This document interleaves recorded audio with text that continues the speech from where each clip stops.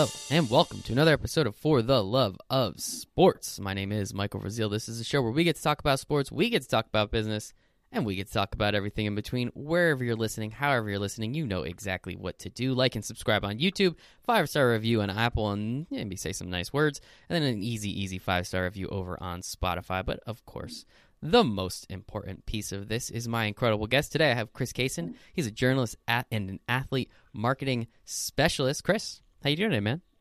I'm doing good. Thank you so much for having me.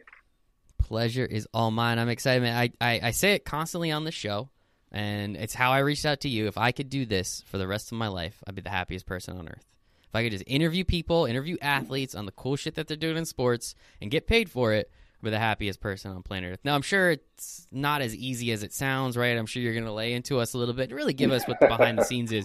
But on the forefront, man, it sounds sweet, right? Let me be Joe Rogan. I'll do 3-hour-long podcasts. It's my favorite thing. Like, that's easy. Like, we'll see what we could do there. I'm not going to keep you for 3 hours, Chris. Don't you worry. Probably about 30 to 45, but excited for the conversation. So, Chris, the first question I have for everybody on the For the Love of Sports podcast is, why do you love sports so much?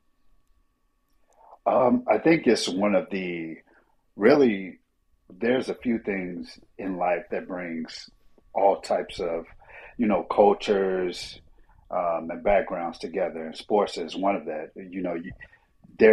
I grew up as a Chicago Bulls fan, and literally you can go to Spain and, Barcelona, just with the globalization of the game. There are Bulls fans all over the globe. And it's the one thing that, I think in society, there's so many things in societies that are meant to separate us. And I think sports is one of those unifying factors, no matter what creed or background or whatever your religious beliefs are.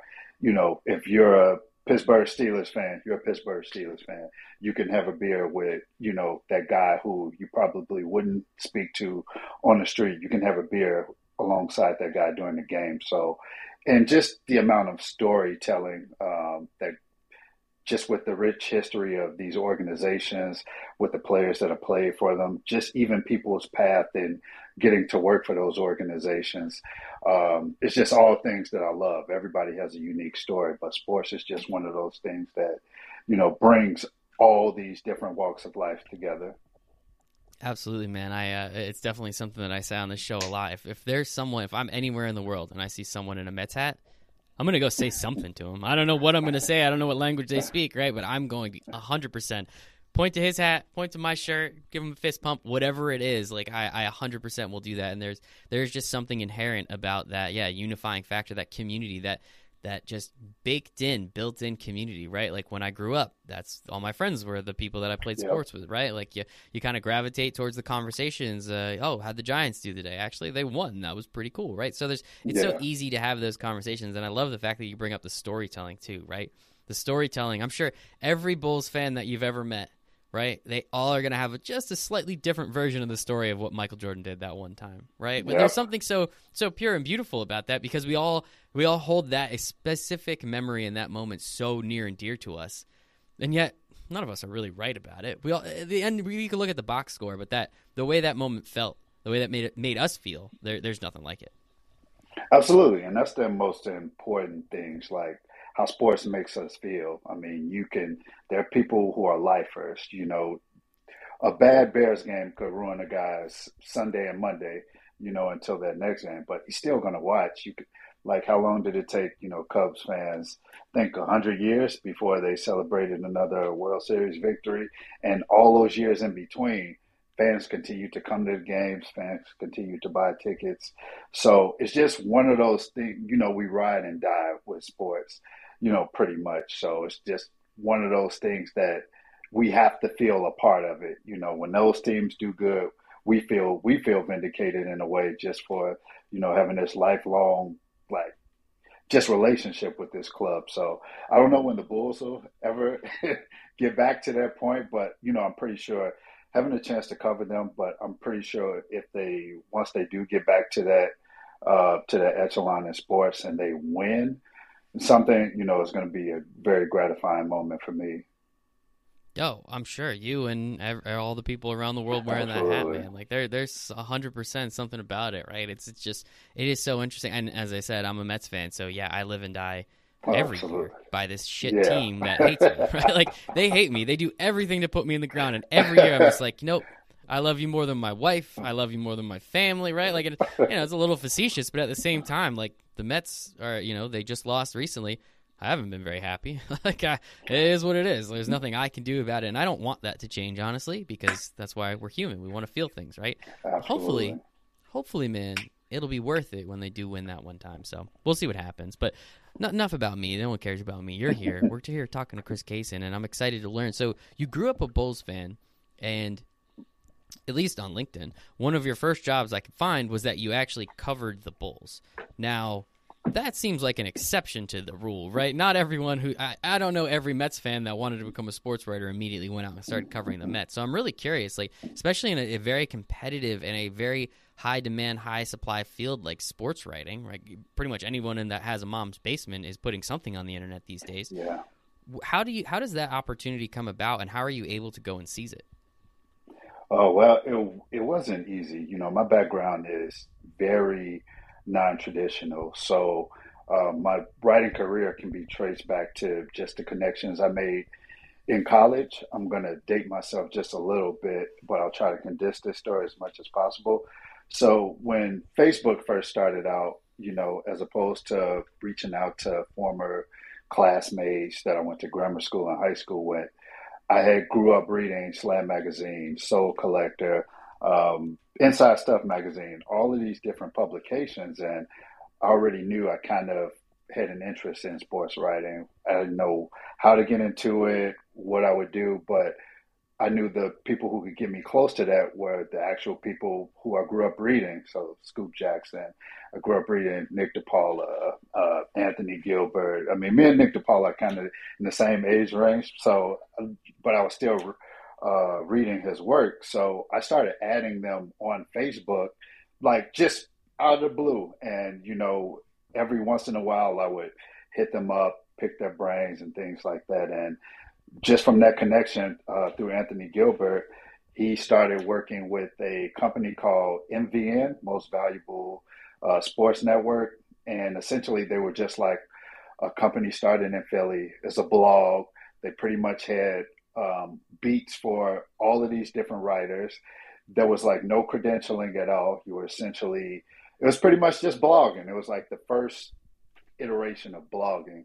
So I will watch Anthony Gilbert introduce me to John Burkett over there. John Burkett say, all right, you can cover the Bulls. So watch games, write recaps, give my opinion on things.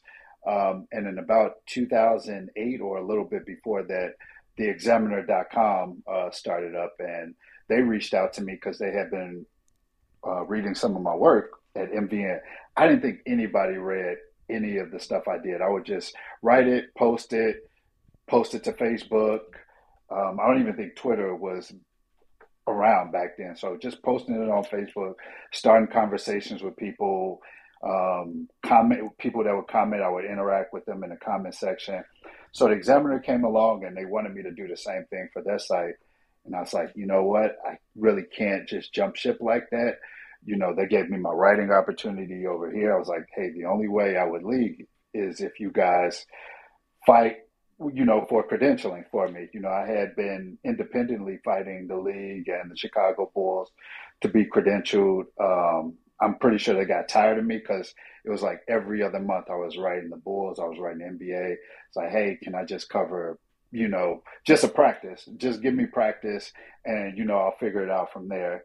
And they would always turn me down, rightfully, because, it's just a small blog that not too many people were aware of. But the Examiner fought for me. And my first credentialed event was the 2008 NBA Draft Combine. So that would be my rookie classes: Steph Curry, Blake Griffin, DeMar DeRozan, James Harden, Taj Gibson, the guys in that draft. And from that, I did a good job with that, covering that. And then, the Bulls, seeing that I had been credentialed, they gave me access to some preseason games.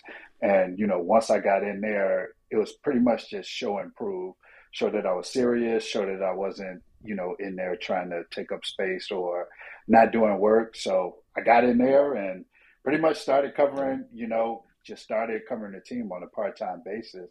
So that path is so untraditional. So even when people reach out to me like, "Hey, how did you do it?"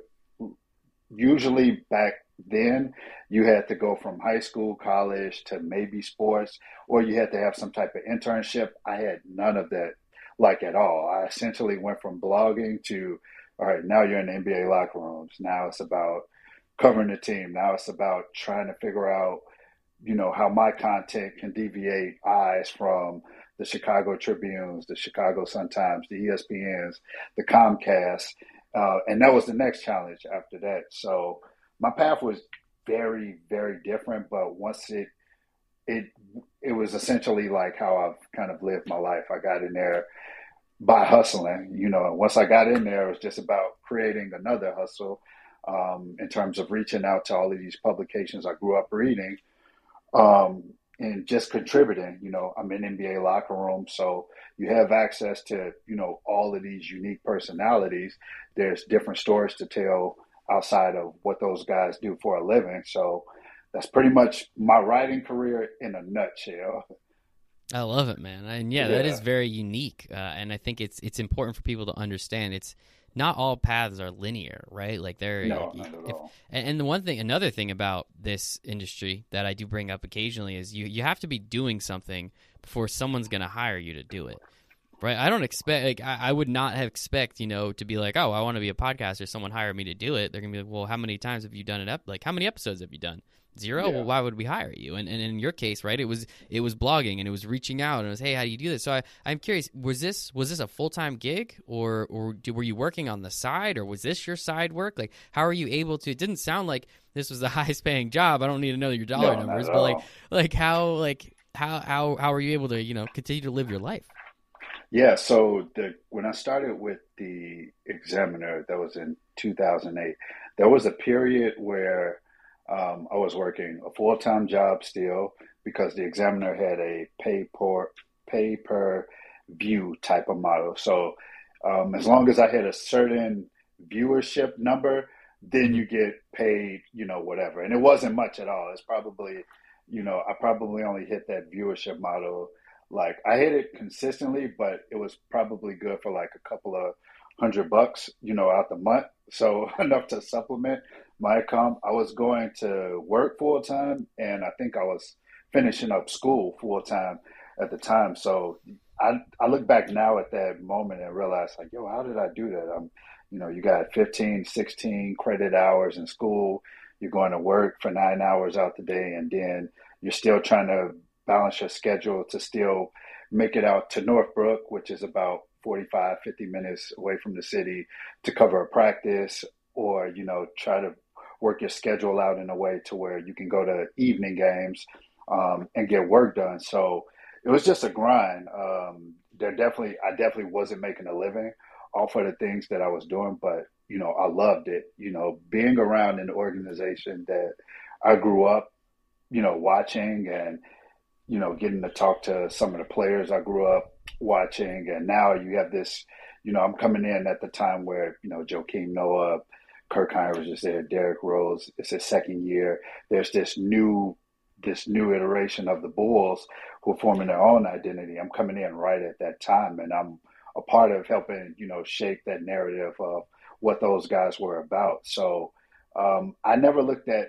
me not getting paid what everybody else was getting paid as like a downfall because it was like a master class every time I got to step inside the United Center. I'm getting to watch how a Sam Smith is working. I'm getting to watch how a Casey Johnson, who's been there, forever, is working. Nick Friedel, Agre Sam, Lacey J. Banks, guys that I grew up reading. I'm getting a chance to like watch them now, and I took that as this is my internship, but I'm learning on the fly, and I have pretty much a front seat to the best teachers, you know, imaginable guys that have been in the league and writing for, a lifetime. And I'm getting a chance to watch them, talk to them, learn from them. So I looked at that as my payment as opposed to, just a dollar amount. Yeah, that seems like it's much more valuable than the couple $100. Absolutely. I'm sure the travel costs alone would kind of just take up the couple $100 at that point. So Man, in that easily. case, like I think it's really important. Oh yeah, yeah, dude, I love it. And I think again, just important for people to understand, like you're gonna have to sacrifice, like how you did 15 or 16 credit hours and worked a full time job by itself. That's an insane amount of work. Then throw in, Yeah. oh yeah, and now I'm also covering a professional basketball team, one of the most famous professional basketball teams pretty much in the Yeah. entire world, I'd say. Yeah, I'm sure a lot. It's you can't really mail in those pieces of content that you were doing. You have to put in that effort, and as you said, you have to learn from some of those around you. You made a comment a little earlier, how to divert eyes, right? You got paid by people viewing your content. How did Yep. you how were you learning from all these incredible writers and people in the press box and people that you looked up to? How were you able to learn from them and also make sure you were putting your own twist on things to be able to essentially say, hey, I would love to learn something from you, but I also need a couple of those eyeballs that are watching yours, so I'm gonna have to you know make it your own because I actually need to get paid because gas is expensive. Like, how are you able to kind of finesse that situation? Well, I don't think I never looked at it as a finesse. I always approached each person that, I wanted to learn something from as, you know, pretty much I'm just trying to be good, at this, be great. Like, I respect what you do and, I'll watch you work. Like, hey, how should I handle this? Or how should I, handle this? And, the sports world, even when you go into beat writing. It's competitive because, you may have working relationships, amongst those guys, but this is a competitive industry. If this beat writer breaks a story and this beat writer doesn't, I'm pretty sure the editor is emailing like, yo, how's he getting all of this stuff at? You've been there longer, things like that. So I just always, whether I'm going to Sam Smith or Casey Johnson, I'll ask them certain things about, hey, how would you approach a guy who has had a bad shooting game, and you're trying to pull something out of him to convey that to your readers on why he's struggling, what is he going through, and another thing that helping me is I think I came along at a time where those guys were all in my like age range. So I kind of knew how to talk to Derrick Rose because I'm a kid from Chicago. He's a kid from Chicago. So I knew how to talk to him. Same thing with guys like Joakim, Luau Deng. You observe them and then you kind of figure out like, all right, well, this is how I approach him. This is what he enjoys doing off the court. So, I was always a sponge. I would get to the arena right when the media gates would open at 3:30. So I'm there when the lights are off, essentially, on the court. The Benny the Bull is practicing at that time.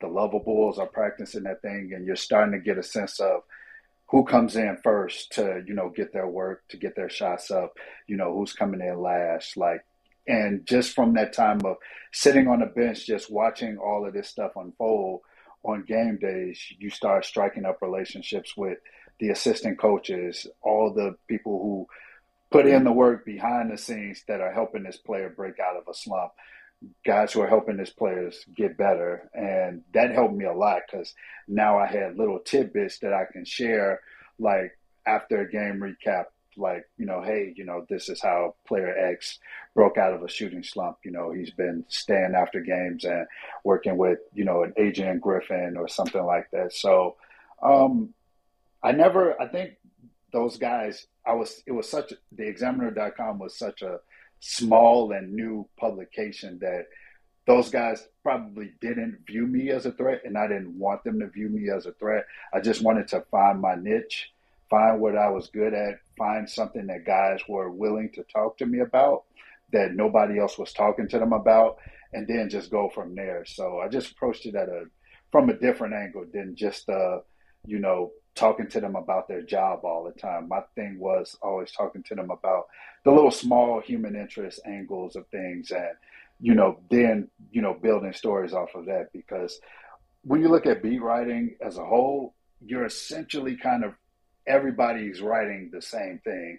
You can have like 7 to 8 guys assigned to a beat, and literally you're talking to the same guys, you're getting the same quote, You may ask a different question or something like that, but you're essentially writing almost the same story day by day. But what's going to separate you from those others? Do you add humor into it? Do you put something else in there that these other guys aren't, that keep readers, attached to what you have to say.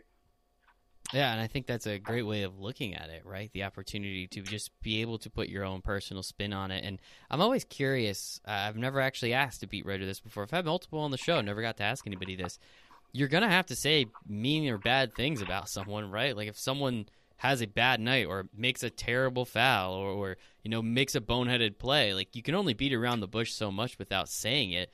And then the next day you're expected to go back in there and, continue that relationship with that person. And athletes are humans, right? Like they're people. Yeah. No one likes hearing that, yeah, this person, Chris called me an idiot, right? Like obviously you're not being a little facetious about it, but like how are you able to continue those relationships and make sure that they stayed strong while also making sure that you were doing your job and being, saying what needed to be said to the people that read your stories? Yeah. That's kind of like, I think every beat writer struggles with that balance, but I think most players are mature enough to know that as long as you're not disrespecting them, as a person, or, like you said, if you're referring to them as a name or something like that, I think most players know that, hey, this is your job.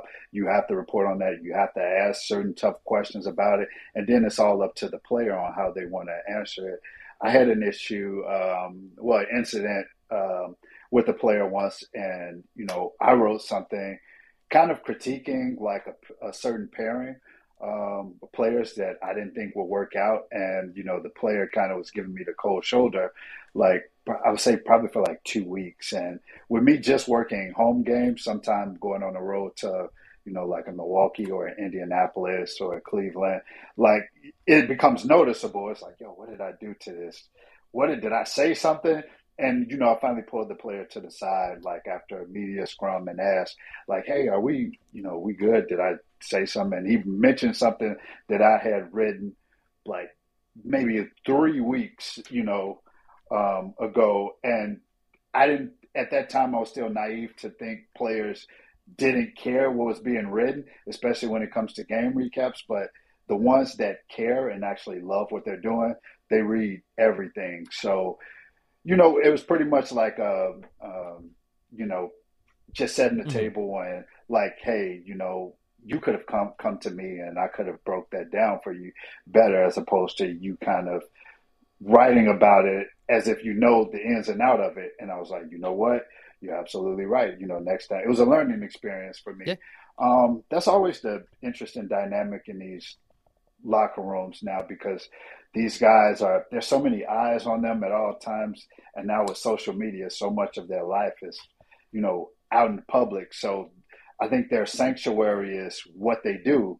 And, when you have somebody that may critique something you did, especially when it's bad, it's a long season, they kind of feel, they're sensitive, they're humans, like you just said. So they're going to have a problems with it. But I think what athletes can do is, just have a conversation. Like if you didn't like something or you felt you could add a better context to it, hey, pull that writer to the side and, hash it out. But at the end of the day, the beat reporter is just there to do a job. Like if he's not attacking a person's character, or, nobody's getting called out their name, or their professionalism isn't being criticized if not warranted, then it shouldn't be an issue.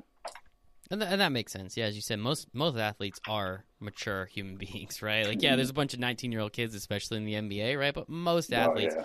and if all beat writers are writing the same thing, I mean, that's just going to be especially on bad teams, that's just going to be a long season. That's no fun for anybody. So, yeah, there's two sides to there's two sides to that relationship, and understanding that, I think, as long as athletes get that, and as long as you said, you use it as a learning experience, and I'm sure your pieces then got better because you realized, hey, wait, rather than just assuming, I should go to this guy and just be like, hey, this is what I'm seeing. You tell me if this is right, if this is wrong, or if you have another opinion on it. And then that adds even more context. That adds even more flavor to your content than you just being like, I just don't think this will work, right? And then going into your Absolutely. beautification of it. So I think that's pretty cool. And yeah, it's a good learning experience for everybody. So I think that's pretty important. And we keep talking about the human aspect of this, which I think is really important. And especially in the NBA, you see it more, I would say, at least I do as Joe Public, see it more than anywhere else.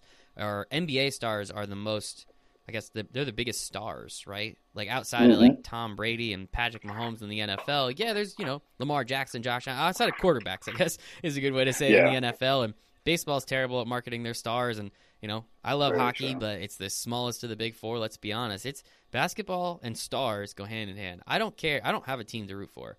I just root for LeBron, right? Like not anymore because I'm kind of over his shit, but like. Yeah, like I root for LeBron. I root for Steph Curry. Like I root for the stars. Like I don't care what team they're on. I'm rooting for them. And you brought Yep. up a point before with your writing that you want to add in that human element, that human aspect. And now with what you're doing, right, we can kind of transition from what you were doing with the Bulls to kind of what you're doing now. And it's a bunch of different things, but I've read some of your pieces. Obviously, you just had one recently with John Cena. I saw some stuff you had with Trey Young. You have a bunch of different stuff out Oh there yeah. with a lot of different athletes. I'm curious, how did you make that transition from, being a beat writer to saying, I kind of want to go into more, I guess, I don't want to, put words in your mouth, but more long form, more like player-focused content and star-focused content, interview-type content. How do you decide to make that transition, and how do you even go about it? Yeah. So like I think I mentioned this before. I grew up reading slam magazines. I can't count the number of times in grammar school and high school that I got in trouble for reading slam magazine. Going to high school, I had a long commute. I would read the Chicago Sun-Times, the sports section. But Slam Magazine was it for me.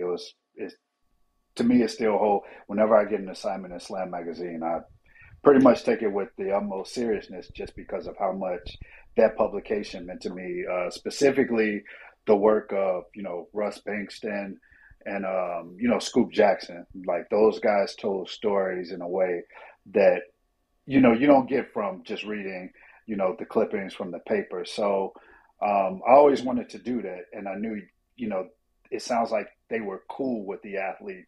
They weren't just writing about what they were doing, but, they were spending 2 weeks at a time with them. That's obviously not the case now with how access is, kind of divvied up. But at some point during the beat writing thing, I think it was around I always attribute this to Derrick Rose. It was when he was going through, I believe, the meniscus injury, like right after the torn ACL. He was in the locker room one day. I think we were interviewing. I can't remember who we were interviewing, but he like asked the question out loud. He's like, "Do you guys write the same thing like every day?" I was like, "You know what? Yeah, we kind of do." And you could just see the way the media landscape was changing, how access was being divvied up. Like there's only so many times a guy wants to talk about. You got to think about these guys are experts at what they're doing. They're professionals. So trying to break like terminologies and different things down and put it in a way to 20 to 30 people after a game, after a loss, is something they don't want to do, but it's a requirement of the job. So I wanted to start talking to guys about what they were interested in, what makes them tick, what goes into, what we all see, when the lights come on. So, like I said, I started reaching out to, publications about, hey, I'm in this locker room, I can start talking to, player X about, his signature line, his signature footwear line. So I started with Soul Collector, doing the series, and then started doing work with Complex, Nice Kicks, now GQ. So, and then the crazy part is, when I first got in the door, I spoke with everybody. It could be the guy sweeping and mopping the floor. It could be the security outside of, the locker room. Like I talked to everybody just because, everybody there is important because they're all there to pretty much help the show go on in some capacity. So everybody in that building is important. Those people sweeping up the stadium after the game is over, the people breaking down the stadium seating, to put the ice up there for the Blackhawks, everybody's important. So I never like put my head down or held my nose up too high when walking past people. But going back to your question about how did I get started, just reaching out to publications. I was a nerd in that I would still go to Barnes and Noble, all of these magazines that I enjoy reading. Boom, crack the magazine open, go right to the masthead. Who's the executive editor? Who's the deputy editor? Okay, man, I'm gonna go to Facebook, now Twitter, and like, I'm gonna reach out to them and see if, there could be some synergy there. So that's what I did. Pretty much just started reaching out to editors, say, hey, this is what I could do. This is what I could have access to. Let's see if we can find a way to make it work. And, in a nutshell, and that's kind of how it's, worked for me. I mean, and now when you look at there's so much accessibility to things now, to where with kids, you can reach out to, an exec at a team and like, hey, can I pick your brain for 5 minutes? You can do that through LinkedIn. You can do that still through Facebook. There's so many avenues now for people to reach out to, whoever, and get, 8-10 minutes of their time. That, it's crazy. I wish I had that, when I was coming around. I don't know if it would have made me feel like things should be easier.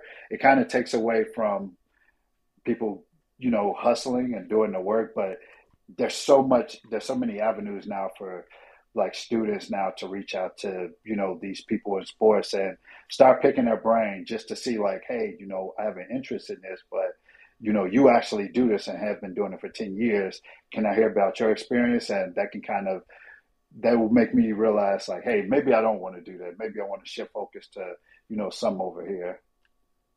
Yeah, and I tell, when I go and speak with college students, I always tell them, like, if you're not reaching out to a minimum of one person on LinkedIn a day, you're not doing it right. Like, you know, right? You did the hustle aspect of it, right? Where you're going to Barnes & Noble, you're writing down all these people's names and finding them on the internet. And, yeah, it's so much easier now. So, essentially, you have a more opportunity to hustle now. So if you really want to, Absolutely. There's still so much out there for students, for young professionals to go and be able to do.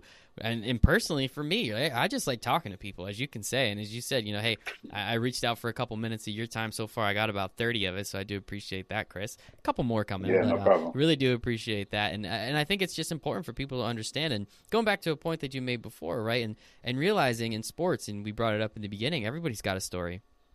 I want to hear the story of the guy that swept up the confetti after the Super Bowl, after the NBA Finals. That guy has a story, right? The guy that's been sweeping up that floor for 40 friggin' years, and he's been doing it every single night after the game, and he goes home to his wife, and he talks about how much he loves his job, and then one time he finally gets to sweep up that confetti, right? You're telling me that guy doesn't have such an unbelievable connection with the team that he's been working for and the players that he's been seeing in and out and the executives that keep coming through the door and they leave and then you get new ones, right? But this guy's still here. Write that story, Chris, because that actually sounds awesome. So, hey, take that one for what it is. But I'm sure that's an awesome story because everyone in sports, whether you're the highest of the high, the lowest of the low on the totem pole, you got a cool story. I can guarantee it, which I think that's why we love this thing, man. That's why we love it. And I, again, appreciate you coming on. I'll keep going. I'm sorry. If you have a thought, rock with it. No, and another thing I tell kids is it's one thing to be a fan of sports, but I tell kids now, especially with social media, watch what you say about teams, players, on social media, because that could, your future boss could be potentially like watching what you say on there. So if it's one thing to say, oh, he's a bum, but when you go on to these personal attacks and you're horribly criticizing the team and the organization, like, we're at a time in society where everything you say really can be used against you. So you may have tweets from 6-7 years ago that may, you're a different person, obviously, at that time. But if you're saying some pretty disparaging things about, a player, about a team or an organization, your future boss could be looking at that. So, it's so important that I think these kids now recognize, like, social media is nothing but, a running resume. It's a look into, who you are, and who you're trying to portray yourself to be. So, if you're coming across as anything that you wouldn't want to project yourself to, a future boss, you probably, save that for, your close friends or whatever. You don't want to be putting that out into the world because, like I said, your future boss, will definitely see that. Yeah, not a good idea. Go back, delete everything. I tried to delete every single thing that I ever put on Facebook because whatever I did when I was 15, like that, I'm not that person anymore. Whatever I did, I was 18 or 19 or 20, 21, I'm not that person anymore. So, you know what? I read some of it. It wasn't great, so I just deleted it. Like, right? And it was just stupid stuff that kids do. And like, I'm not gonna say it was like the smartest thing in the world. Obviously, it wasn't. And unfortunately, right, your parents are right again. Don't put stuff on the internet that you don't want people to see, right? And that's coming to fruition. Absolutely. We see it constantly with athletes. We see it constantly with just executives that don't really know how the internet works, right? We see it all the time. So yeah, just go back, delete all of it. Just delete all of it. None of it means anything. It never really did mean anything. So just delete all of it. It's probably for the best. And I think that's pretty important. So I guess I'm curious, like at what point do you get comfortable enough to say, okay, well, all right, I graduated from school. I don't really want to do this 9 to 5 anymore. I just want to be a beat writer. I just want to write these stories with these athletes. Like how like at what point are you able to finally say, like, I think I'll be okay if I just continue to get work this way, especially because this is what I love to do and this is what I want to do anyway. Yeah, I don't think, as a freelancer, as a guy who, does a lot of contract work, you never really, get to a feeling of being comfortable at all. You always you're always chasing the next story. You're trying to see, what's next. And that's where the excitement for me comes from. A story may come out by the time a lot of people see stuff that I've written. I'm already 4 or 5 stories past that. I might have done that a month ago and it's just releasing, for whatever reason, a month later, just if it's an announcement about something, if it's something with an embargo. So I think just for me, like the beauty is just in like that journey of the next story. So while I want to say I get comfortable, I've always been in love with the process of the challenge of the next story, like with GQ, the real life diet series, it can kind of seem like it's pretty monotonous in terms of the subject because you're talking to athletes and entertainers and celebrities about their diet, training. But the beauty is what makes you tick, not as opposed to like what makes athletes tick in general. What do you eat? How do you train? What time are you waking up? Like what's specific to you?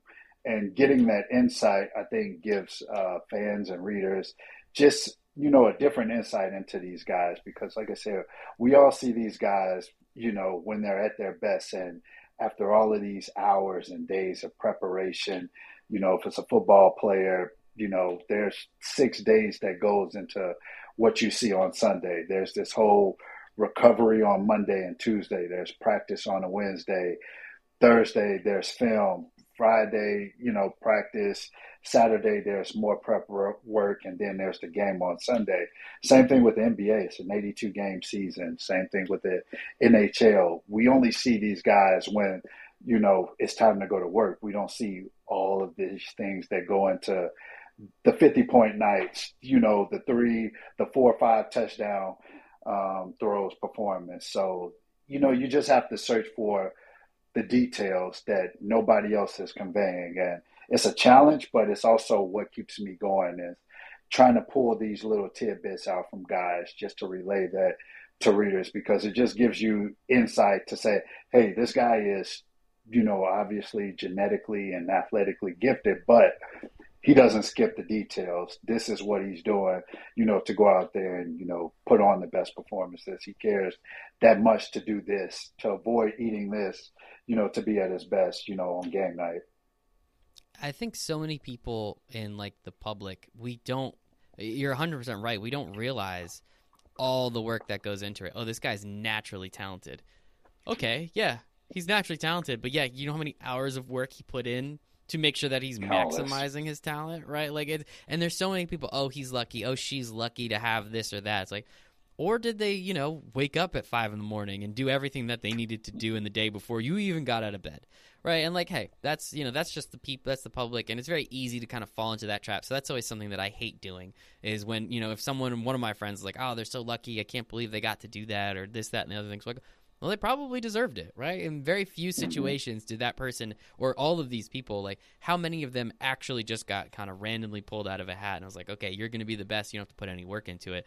Even the best put the most work in, right? You hear about LeBron James and what Yep. he does to his body, right? Like all of these things, they're putting in so much unbelievable work, and it's cool to see and cool to hear that you're able to go in and figure that out and give people that behind the scenes, because I think people love the behind the scenes, right? The Yeah. old saying is no one wants to know how the sausage was made, but in reality, I think especially now with like the athlete focus and the star driven just content, like people want to know how the sausage was made. They want to know where the Absolutely. pig grew up and what the pig was eating right before the sausage was even Hmm. made. So like I think that stuff is just so interesting, and it really lends you to be able to actually understand who these people are a little bit more and really, obviously I'm never going to meet LeBron James. Hey, maybe I do one day. That'd be cool, but at least I know kind of a little bit more about him through writing and podcasts and video content and everything that's kind of going on.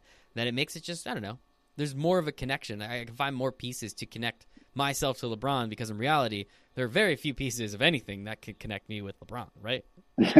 Absolutely. I've been, um, I don't take my career for granted because, when you say things like that, I've had the opportunity to go up to LeBron, pull him to the side, like, hey, can you tell me, what you've played against Tom Thibodeau's defense for this many years? Like, how do you try, without giving, away your secrets, what's great about his defense and what is it forces you to do? And, Kobe Bryant, is the same way, God rest his soul. Being able to pull these guys to the side and just get that little bit of detail, it makes you it kind of shows you and separates the greats, the guys who care about what's going to be said about their name and legacy 20, 30, 40, 50 years, after they're done playing, and the guys who are just there because, hey, I'm talented. This is a great living. I'm able to provide for my family. I'm cool. I'm just trying to make it to the next check. So just kind of bridging the gaps and filling in all of these little details is something that I enjoy doing because access is so limited with guys now. And essentially, really outside of beat reporting, I don't think athletes too much need media as in years past because their their audience really is their social media now. You can go live at any time and pull in hundreds of thousands of viewers to make an announcement about something, to show something that you're doing, and you don't have to consult with a publication or something like that at all. So just being able to be in a position to speak with these guys and be up close to them and figure out what makes them tick, is a privilege, and it's one I really don't take for granted at all. I'm glad that you don't, man, because there's a lot of people listening and a lot of people out there that would probably pay to have your job, right? You get paid to do it, but I'm Absolutely. sure a lot of people would pay for that job, which is so cool. So, Yeah. again, kudos and congratulations. You do some awesome shit, man. You're going to keep doing it, and I'm grateful that you gave me a little bit of your time today. I mean, the last thing I want to talk to you about, I know you work with athletes in another sense, too, right? You're an athlete marketing specialist. Sounds pretty Yeah. fancy. I mean, maybe that's the writer in you, right? But I guess I'm just kind of curious, like, what exactly is an athlete marketing specialist? What are you doing? Who are you helping? How are you helping them? Just give me some generalities about that thing. Yeah, essentially, so I'm not working with any specific athletes at the moment. COVID kind of slowed that business down a little bit, but essentially, I created my own company, Baseline Media.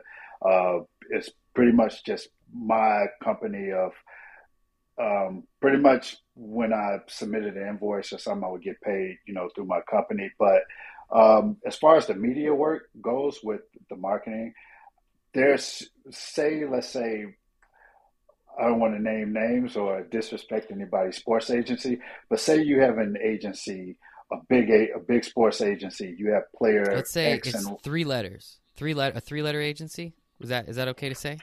well, let's say four. Let's say four, not Four. to Okay, go to perfect. How specific. perfect. Yeah, All yeah, right, yeah. Yeah. sounds good. So let's say they have player X and Y on their roster. They're obviously the top names in their individual sport. Well, those players A, B, C, D, they're kind of going to fall to the wayside of that because they're either in tier two or tier three. So all the resources are still going to player X and Y. So who's out there searching for opportunities for player A, B, and C. So I just saw an opportunity to get in there and start working with individual guys who may fall to that, tier two, tier three type, and get out there and, hey, what are your interests? What do you want to be known for? What audience do you want to get in front of? And work with those guys, work with writers who I've built relationships with, and pretty much just merge those together just to make it a win-win. It's a win for all parties involved. It's a win for the writer, it's a win for the athlete, it's a win for the publication. So that's pretty much Baseline Media in a nutshell. I mean, I think it's a very smart thing to do, right? You've been networking this whole time. We didn't really talk about networking too much explicitly, but you've been kind of implicit with talking about how you've been always going up to people, always talking to them, always trying to pick someone's brain. And I think it's important, right? You've been able to meet so many people over the years that you're able to start connecting those dots. And people like connectors, man. Connectors are extremely important and very necessary in many places, right? The athlete's happy. Now the writer has a story. Now the brand, right? You didn't even mention the brand. I'm sure there's a brand potentially attached to it in some way, shape, or form, whether it's the athlete's just general brand or a brand that they're working with or the publication is working with, right? And the publication itself too. So just by giving, the just kind of stoking that flame a little bit, everybody's happy, everybody gets paid.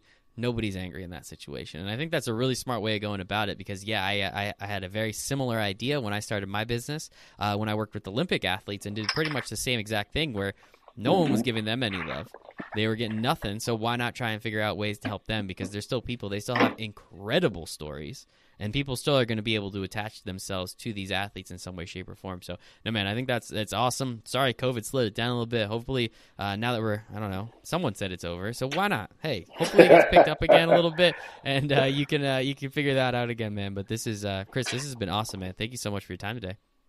No, thank you. And going back to networking, like you said, never be scared I think when I've seen interns get into the locker room, and I know it could be an intimidating thing, or once you're around all of these professionals, it could be intimidating if you're an 18, 19, 20-year-old kid and you don't want to step on anybody's toes. But man, don't ever be scared to pull somebody aside respectfully or come up to somebody and just like, hey, I'm such and such. I think with social media and just all of these digital platforms, that's kind of taken away like just people feeling comfortable, like having a face-to-face conversation, with people or talking to somebody, face-to-face now.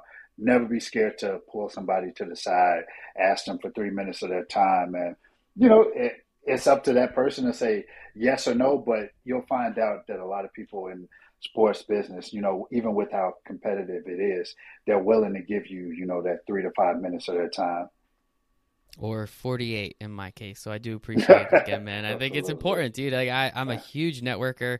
I tell everybody how important it is, as I said, when I go speak to colleges, if you're not reaching out to one person a day on LinkedIn, there's no way you don't have 5 minutes. Like, I don't care how busy your schedule is. Wake up 5 minutes earlier. There. I don't care what time you wake up. You can wake up 5 minutes earlier. You're waking up at 3. What's the difference between 3 and 2:55? Like, get out of here. So you can find 5 minutes somewhere in your day to be able to reach out. Now, is that on LinkedIn? Is it on Instagram or Twitter or Facebook? Like old school, like you did, Chris? I think that's awesome. Yeah. And I think that's important, right? And you have to do that. You have to reach out. You have to find people where they are and just ask them questions. Most people are nice, right? Like most people absolutely are willing to give you their time. I saw some of the stuff you did. I said, hey, man, we'd love to have you on the show. I think you do some cool stuff. I think you have some cool stories you'd love to share. And you were like, yeah, sure. That sounds great. This is awesome. So, appreciate you again and appreciate everyone that I've been able to reach out to. And is that nice? And yeah, just do more of it. Like, what's the worst that could happen?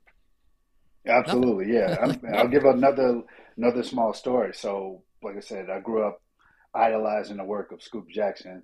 And through Anthony Gilbert, who actually knew Scoop Jackson is now with ESPN, but he gave me, I didn't know Scoop lived in Chicago, growing up. So I was like, wow, this guy's a Chicago resident. I wrote Scoop a handwritten letter to his house. Scoop actually wrote back to me. And I was just like, what the hell? I was like, Scoop Jackson wrote back to me in a letter. So like I said, this dates myself, but I met Scoop at finally in person at a Chicago Bulls Washington Wizards game, and I was so nervous because this is the guy who I changed what sports writing was, what I viewed it as. I was so scared to meet him, and as soon as he met me, pulled me in, gave me a big hug, and like from that point, I can call Scoop Jackson now on my phone, ask him how the family is doing, and just to see how far I've come and growing up reading this man's work, and now I can text him, now I can call him, still pick his brain. It's crazy, but that all came from networking. That all came from not being scared to write this guy a letter who had no idea who I was. I'm just a kid from Chicago, and I'm writing a letter and sending it to his house.